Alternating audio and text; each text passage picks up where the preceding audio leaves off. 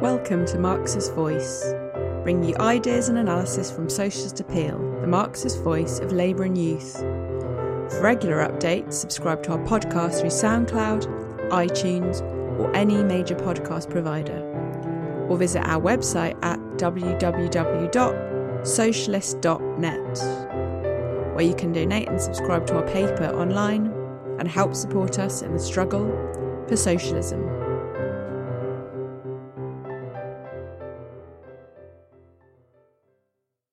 Okay, so the question, will there be a boom? Well, no, last year there was a lot of talk about whether the decade ahead we're going to see a return to the so-called roaring 20s. And as some ruling class analysts said, well, tens of millions of people died a century ago with the Spanish flu epidemic. And then afterwards you had very strong economic growth, or at least you did in the USA.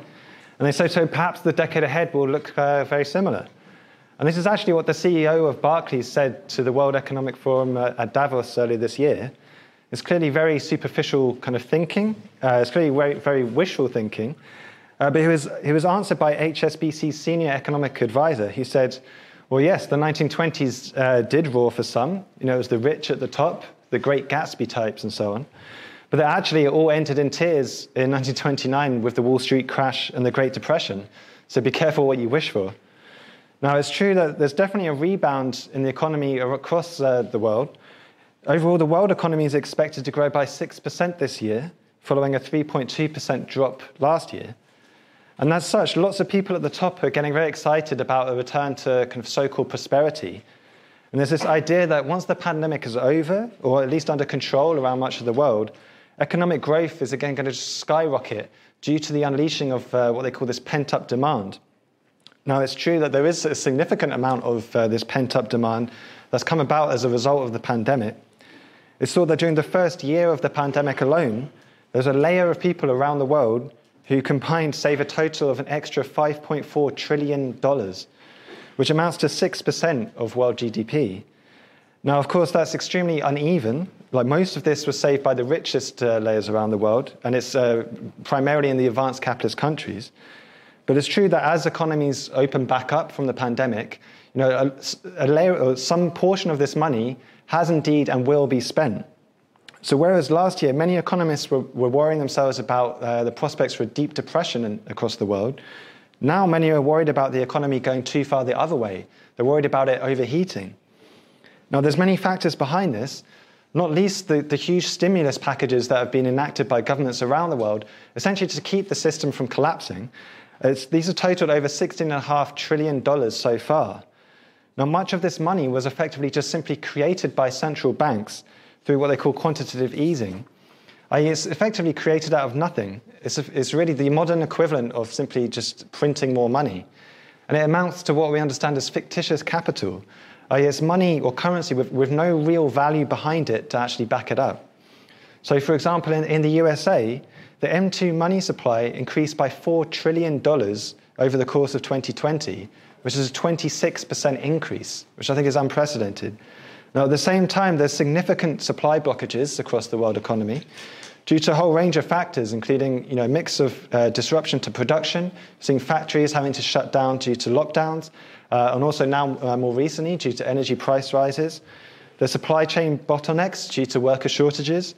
We've seen increasing demand that's outstripping supply or productive capacity in a number of different industries. So, for example, most obvious is the semiconductor industry, but there's been some chemicals, plastics, and other things. You only really have to go into a supermarket today to see the effects of all this. Kind of empty shelves are now kind of the norm. And this really altogether is a recipe for massive inflation, i.e. a generalized increase in prices, since there's now a much higher effective demand chasing a limited supply of goods. Now, already inflation in the USA has jumped to over 4%, which is the highest level since 2008. Prices of some things like steel, shipping rates, as I say, semiconductors, now energy, have all risen very dramatically. And of course, there's been a massive inflation of things like speculative assets, things like shares on the stock exchange, cryptocurrencies, real estate, these kind of things. Now, there's some, including kind of the US Federal Reserve, who are saying that, don't worry, this is all going to just be temporary. and that it's inevitable for prices to rise after such a shock like the pandemic, which actually saw prices of a number of commodities actually fall across the world. But there's another layer of economists such as Larry Summers, who was a former kind of US Secretary of the Treasury, who are actually sounding the alarm about this runaway inflation. Now, his real worry, which is echoed by many across the financial press, is that the cure to this inflation will actually be far worse than the disease itself. So, for example, if we have really high inflation, it's going to require central banks to step in and increase or significantly increase interest rates in order to try and cool the economy down. The problem is, though, that the world economy is hooked on ultra-cheap credit, on these extremely low interest rates. So, for example, I think the base rate in Britain is 0.1%. It almost couldn't be lower. Now, millions of indebted households and companies will be tipped over the edge if they see their interest payments rise. There's hundreds of thousands of zombie companies across the world which would be made bankrupt by such a move. And of course, money would then flood out of things like the stock exchange and these other speculative bubbles into safe havens, including these massively inflated bubbles to burst. Now, overall, we can't say exactly how these things will pan out. We, of course, don't have a crystal ball. But what we can say is that the world economy is an extremely complex system. It's conditioned by all sorts of factors coming together, including and not least political decisions. And of course, how the pandemic continues to unfold as well is still much a very kind of unknown quantity. We can clearly see a rebound is taking place to a degree across the world, but there are many warning signs that things are already beginning to slow down. So, for example, the number of new jobs that were created in the USA recently is coming well below expectations. There's the slowdown of the Chinese economy, which is actually not something new, but has been taking place over years. There's the impending default of property developer Evergrande in China, which has the potential there to snowball into a major crisis. There's also the energy crisis in Europe, which is already causing heavy industries to shut down, and it's going to tip millions of people into further poverty. For us, though, the real question is, what is the nature of the period that we're in, and where is capitalism heading? Will there be a boom like in the period after World War II? Or are things going to look more like the interwar period with stagnation and decline? And flowing from that, what impact will this have on the consciousness of the classes? And what will it mean for the development of the class struggle? And I think to answer this, it's not enough to look at just simply the most recent developments, but as Marxists, we take the longer view of history. And we have to try and understand the nature of crises or of cycles under capitalism, and also why capitalism goes into crises, and also how it gets out of one. Now, it's worth bringing in here a concept developed by Leon Trotsky in the early 1920s, where he discussed something called the curve of capitalist development. Now, he introduced this at a speech to the Communist International. It was at the Third Congress in 1921. And at that time, there was still a fairly large kind of ultra-left layer within the International that had kind of just thought that the First World War would somehow automatically just bring about a final crisis of capitalism. And they thought that all the contradictions of capitalism were brought to the surface by the war, and that the crisis that followed this would kind of just automatically lead to the collapse of the system and the victory of the world revolution. Now, it's true that the war did indeed result in a serious crisis for capitalism, and it led to the working class taking power in Russia, as we all know. There were revolutions and mass movements across Europe, including in Germany, Italy, and even Britain. But it was due to the betrayal of these movements by the reformist leaders of the working class mass organizations in these countries that capitalism was able to kind of stabilize itself and recover. Now, at that time, there was a lot of excitement within the ruling class about the prospects for a new boom at that time. And that led to some confusion within the communist movement.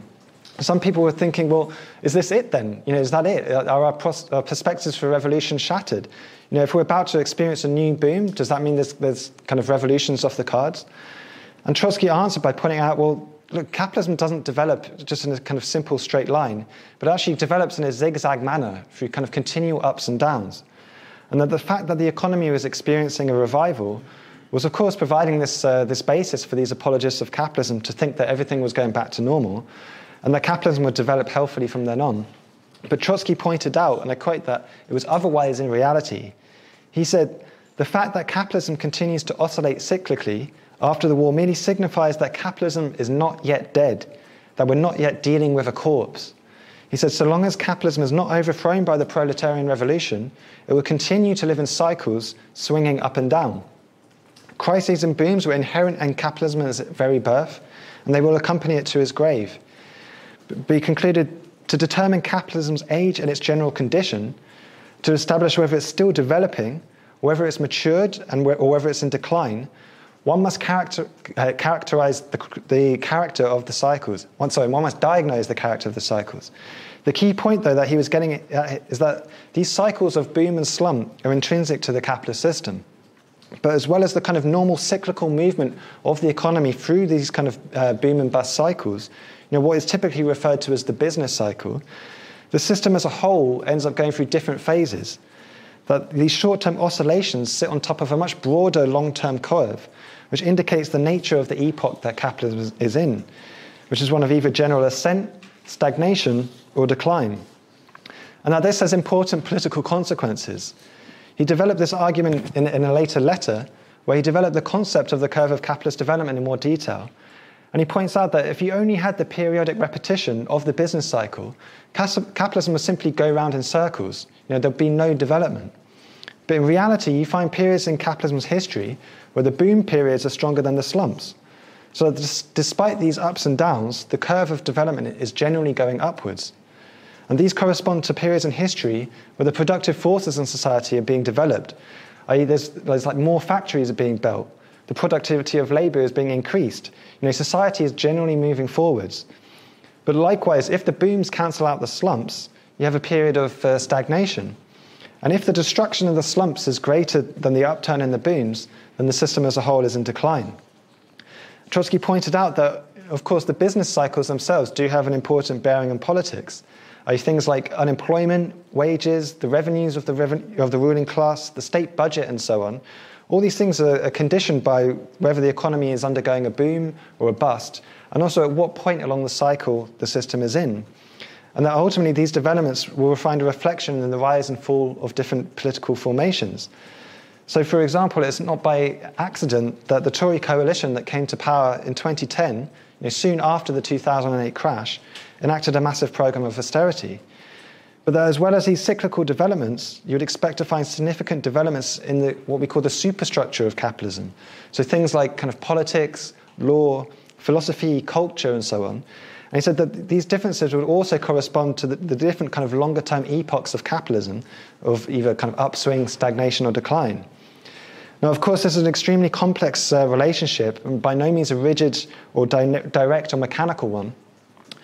And Trotsky's also stressed that it is in the transition between these different epochs that you tend to find the greatest convulsions within the class struggle and also between the states. Now, this was the point he was trying to stress to the Communist International, that despite the temporary ups and downs that the economy was experiencing after the war, that capitalism was actually transitioning to a new epoch of one of decline, and that actually this would have significant implications for this class struggle and for prospects for revolution. And actually, in hindsight, you consider this was indeed borne out. And you consider the revolutionary crisis in Germany in 1923, or the Chinese Revolution of 1925 to 27, the British General Strike of 1926, the Wall Street crash of 1929 and the Great Depression, or the rise of the Nazis in Germany, the Spanish Revolution in the 1930s, and the explosion of the class struggle in the USA. The fact that none of these events resulted in the working class taking power in any of these countries was ultimately, though, due to the failed policies of the leadership of the working class, and also the disastrous impact of the Stalinist degeneration of the Communist International. But that, of course, is beyond the scope, really, of this lead-off. Now, as well as answering the ultra-lefts in the Communist International, Trotsky also explicitly, in his 1923 letter on the curve of capitalist development, he also set out to counter the ideas of Soviet economist Nikolai Kondratiev and his theory of long waves, which was being picked up by many at that time. Now, Kondratiev was one of these so-called red professors, who was ultimately someone who was like a fellow traveller of the revolution, was very sympathetic to the revolution, but someone who never really absorbed the method of Marxism, dialectical materialism. Now, Kondratiev put forward the argument that, as well as the regular business cycles that capitalism goes through, which you see on average every kind of 7 to 11 years or so, there existed longer 50-year cycles, or what he called waves. Now, it is true that if you look back throughout history, you can observe distinct periods within capitalism, each with their own character. So, for example, the period of 1894 to 1914 was one of profound upswing where the productive forces were being developed. And it was this really that provided the basis for the reformist generation of the Second International. In contrast, the period of 1915 to 39 was one of decline and depression, reflected an extremely turbulent period politically, with wars, revolutions, and counter-revolutions. 1945 to 74, though, was the greatest upswing in capitalism's history, with the post-war boom, which came to an end with the crisis in the mid-70s. Now, of course, Kondratiev had pointed out the existence of such different epochs in the history of capitalism, and I think that such epochs exist is pretty much beyond dispute. Although, of course, lots of people don't agree on the exact timings, on the turning points between these epochs, but that really doesn't matter. The point that what Kondratiev was attempting to do, though, was to try and explain the existence for these epochs as being the product of a 50-year cycle of investment. And he tried to draw a parallel between Marx's analysis of the business cycle and apply it to these longer periods in history. Now, Marx explained how the mechanism for the kind of average business cycle of capitalism is conditioned in part by the periodic reinvestment of fixed capital, which in Marx's time took approximately 10 years or so. Now, Kondratiev took this idea and he tried to then kind of explain the existence of these kind of 50-year cycles as being determined by what he argued was the replacement and incrementation of something he called the basic capital fund, which he said consisted of the capital required to invest in big industrial installations and major infrastructure. Now, he argued that the replacement of such a fund was not a continuous process, but occurred in big leaps. And this was, though, something he never actually explained, but only really asserted. Now, this actually bears very little relation to how investments and innovations really take place under capitalism. It's not true that a large capital fund simply exists, which requires decades to build up and replace. In reality, the renovation of capital takes place all the time. And this is necessary due to depreciation, not only due to machines kind of physically wearing out, but also due to them becoming obsolete. The bosses can't wait decades to replace their machinery if their competitors invest in more productive machinery themselves. Now, one of the reasons I mentioned Kondratiev is that his ideas still pop up from time to time today. There's actually a whole industry of investment fund managers who attempt to use his theories in order to guide their investments and in order to try and predict the exact timings of booms and slumps. But there's also some on the reformist left. You still see his ideas getting an echo. For example, Paul Mason, in his book Post-Capitalism, he said that we should be about to experience a new upswing of capitalism because a fifth Kondratiev wave is due. Although he said, actually, to his credit, that this has stalled, he said, because workers' wages and organizations are so downtrodden that capitalists have no incentive to invest in new technology, but instead rely on super exploiting the working class. But Kondratiev's ideas are popular amongst capitalists and reformists alike, since if you actually take them to their conclusion, they imply that capitalism will always recover to healthy conditions of boom, that no matter how severe a crisis, it doesn't mean that capitalism needs overthrowing, since good times are kind of automatically just around the corner because another long wave is just about to arrive. Now, to answer this, it's very useful to contrast Kondratiev's method of analysis with that of the Marxist one. And as I said, Kondratiev was sympathetic to the revolution, but he never really absorbed the method of Marxism. His whole method was what we call formalism and reductionism, to put forward a more or less arbitrary hypothesis on the basis of a few selected facts, and then attempt to justify it by kind of selecting the data that fits. Now, he also treated the capitalist system as effectively a simple linear system which operates in a mechanical fashion. And implicit in this is the idea that there's some kind of natural equilibrium to which the system strives. Now, by contrast, the method of Marxism attempts to avoid putting forward kind of sweeping generalizations a priori, i.e. as the result of kind of pure thought or abstraction. Instead, Marxists attempt to get a full picture of what is going on around us from all the available data, and then by careful examination, draw out the general processes and laws. Now, on the question of capitalist equilibrium, Trotsky pointed out that, and I quote from him again, "Capitalist equilibrium is an extremely complex phenomenon. Capitalism produces this equilibrium, disrupts it, and restores it anew in order to disrupt it anew, concurrently extending the limits of its domination. In the economic sphere, these constant disruptions and restorations of the equilibrium take the shape of crises and booms. In the sphere of interclass relations, the disruption of the equilibrium assumes the form of strikes, lockouts, and revolutionary struggle. In the sphere of interstate relations, the disruption of equilibrium means war, or in a weaker form, tariff wars, economic wars, or blockades. He concluded capitalism thus possesses a dynamic equilibrium, one which is always in the process of either disruption or restoration.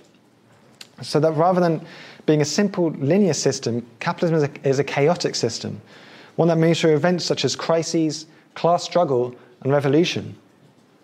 Now, Trotsky, of course, mentioned that capitalism goes through different historical periods where the productive forces are either being developed, stagnates, or decline. But he denied that these had a cyclical character, i.e. that they were the result of a repeating mechanical process simply linked to an investment cycle. Instead, he pointed out that they were the product of a whole range of circumstances, many of which were not, in fact, economic, but political. Now, it's true that Marxists have always asserted that in the final analysis, the development of the productive forces is decisive in conditioning the historical process. But Marx and Engels were also at pains to stress that this doesn't mean that we're crude economic determinists, that everything is just simply reduced to economics, and that the relationship between the economic base and the kind of superstructure of society, things like politics, ideology, law, culture, and so on, it's, as I said before, it's not a simple one-way mechanical process, but it's a very complex and dialectical one. And in many cases, the political superstructure can actually react back on the economic base, either speeding up its development or holding it back according to what policies are pursued. So you consider, for example, the stultifying effect of the Catholic Church on the economy of feudal Europe, or even today, the policies of the Tory party, such as Brexit, which from the standpoint of British big business is an absolute disaster. Or consider even the Tories' handling of the pandemic, which is resulting in absolute economic chaos. Events as well, such as wars, military conquests, scientific discoveries, and even accidents can play a role in shaping the development of an economy. These things are not determined by a repeating 50-year cycle of investment, but they develop according to a whole range of overlapping factors. For example, it's not possible to explain wars and revolutions by simple economic reductionism. Take, for example, the First World War. It was impossible to tell exactly how it would play out in advance, and it dramatically shaped the character of the economy and politics in the aftermath. Now, it's worth here, I think, briefly explaining why does capitalism actually go into crisis, and why are crises inevitable under capitalism? Now, Marx, of course, explained this in the 3 volumes of Capital, but you don't need to read Capital in order to understand the fundamentals of capitalism's crises. Look at what Marx and Engels said in the Communist Manifesto.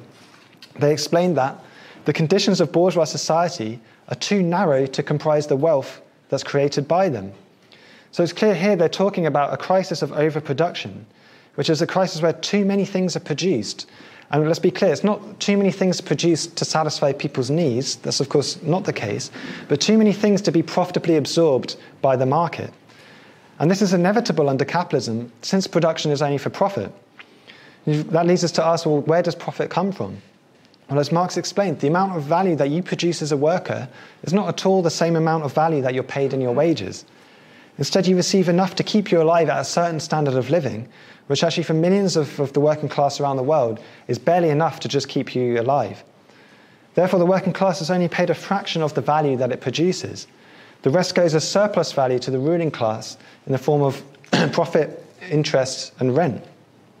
The problem is, though, that the capitalists can only realize this profit if they actually sell what is produced.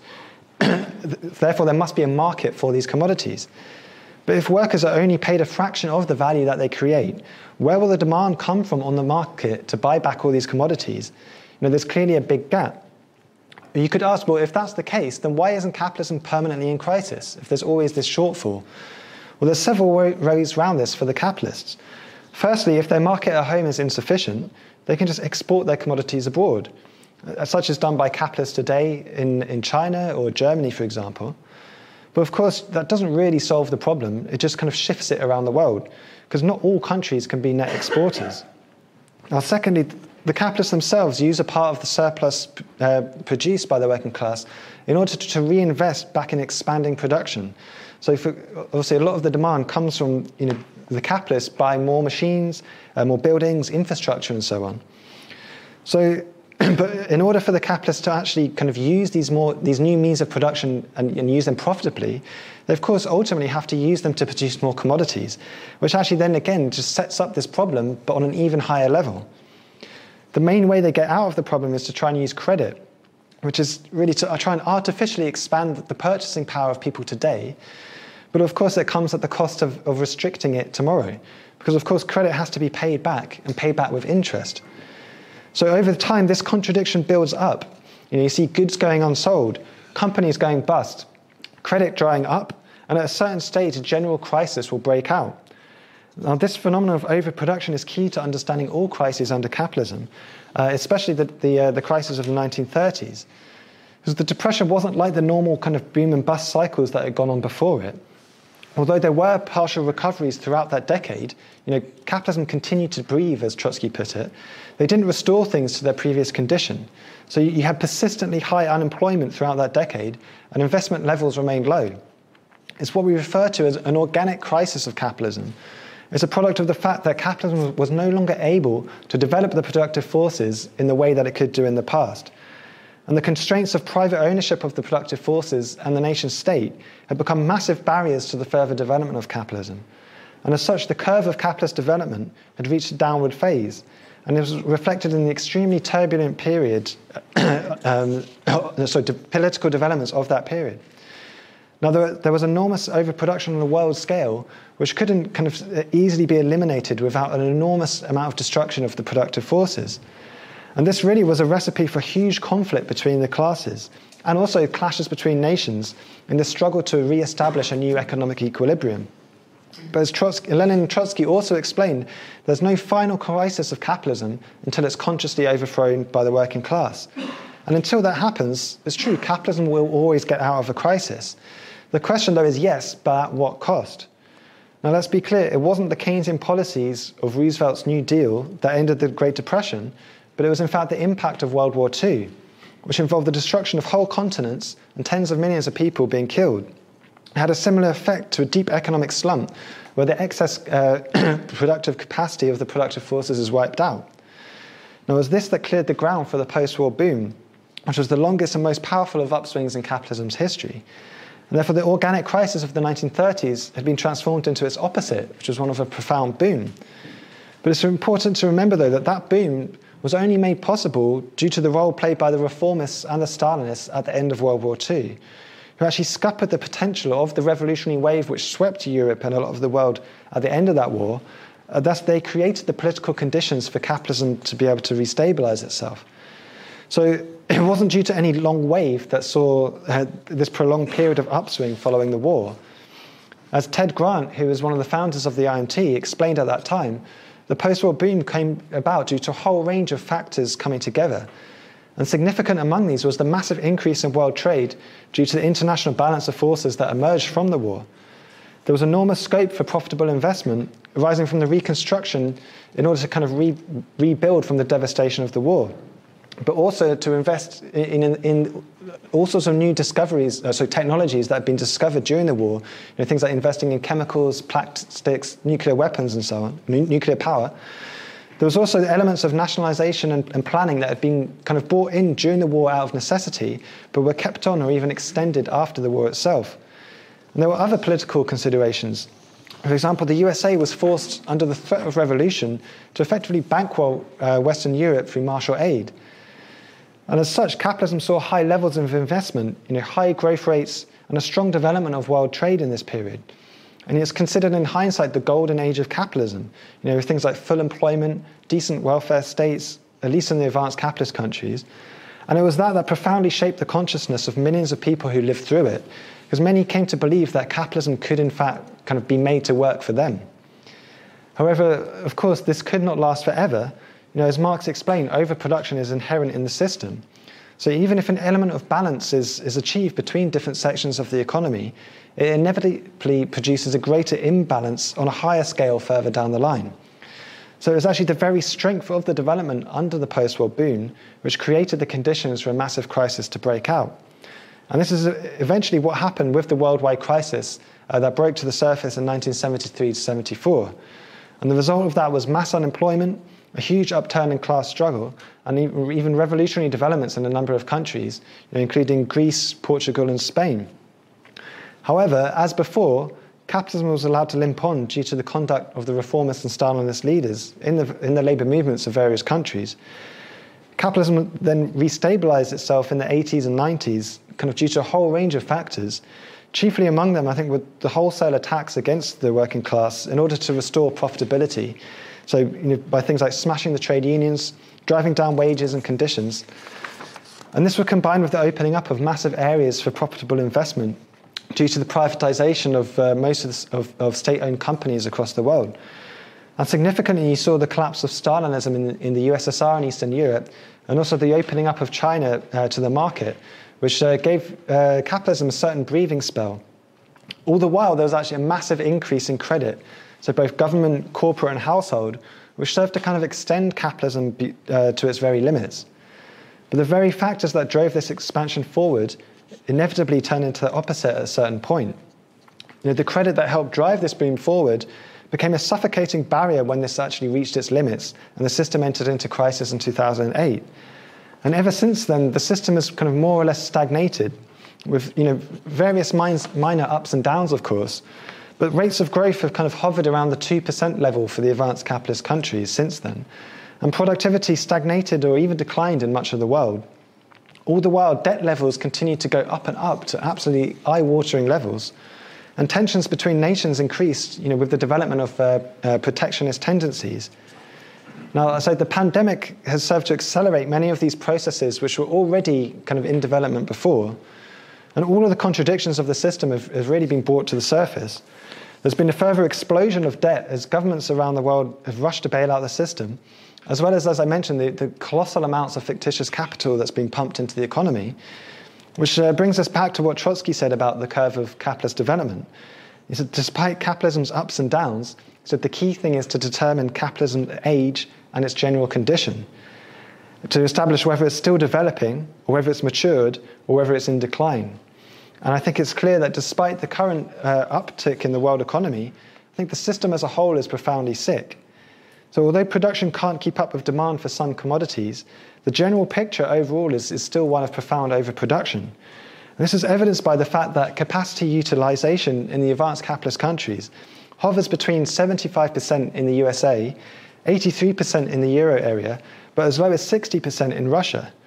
And if you take steel, which is one of the most important commodities in the whole global economy, there's an estimated excess capacity of 606 million metric tons worldwide, which is actually 3 times the EU's total steel-making capacity.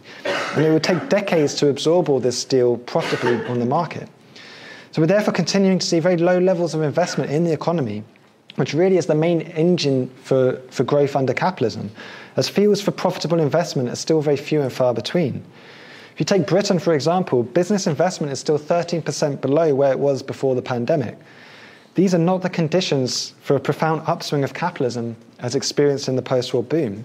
I would say that they're rather the conditions of capitalism in its senile decay.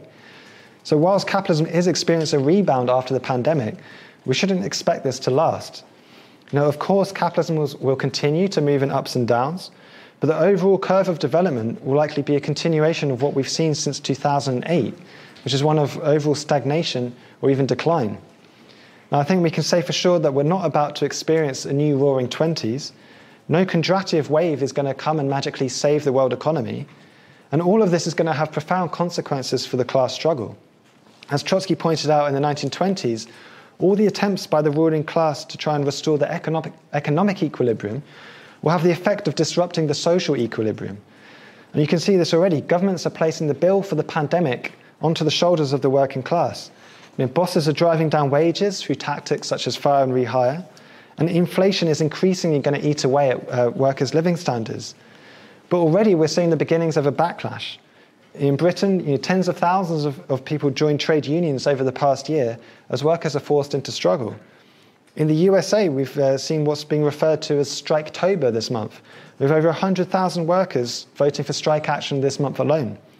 There's many more examples from all over the world that I don't have time to list. But the important point is that the period we're in is one of upheaval, turbulence, and stormy class battles. And that this isn't new.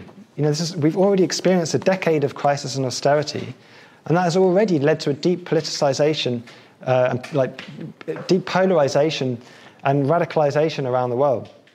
There's a whole generation now that has grown up knowing nothing except capitalism in crisis. And this has an important bearing on the development of consciousness. It's not an accident that communism and Marxism are viewed increasingly favorably by the younger generations. And this fact has the ruling class extremely worried. In the years ahead, millions of workers are going to be forced to enter into struggle. And already they're coming up against the limits of the reformist leadership in the labour movement, who are being put to test on the basis of events. In one way or another, millions will be forced to draw the conclusion that there's no way forward on the basis of capitalism. And so the conditions are being prepared for revolution in all countries of the world. Really, it's our task, therefore, to prepare for these tumultuous events in order that when these mass movements do break out, the working class can find the necessary ideas and organisation required to put an end to capitalism and begin the worldwide socialist revolution. So I say join us in that task, and together we can change the world.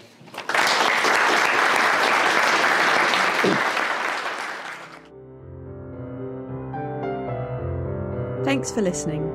We hope you enjoyed this episode of Marx's Voice. You can subscribe to our podcast through SoundCloud, iTunes, or any major podcast provider, or visit our website at www.socialist.net. And if you're able to, please donate or subscribe online and help support us in the struggle for socialism.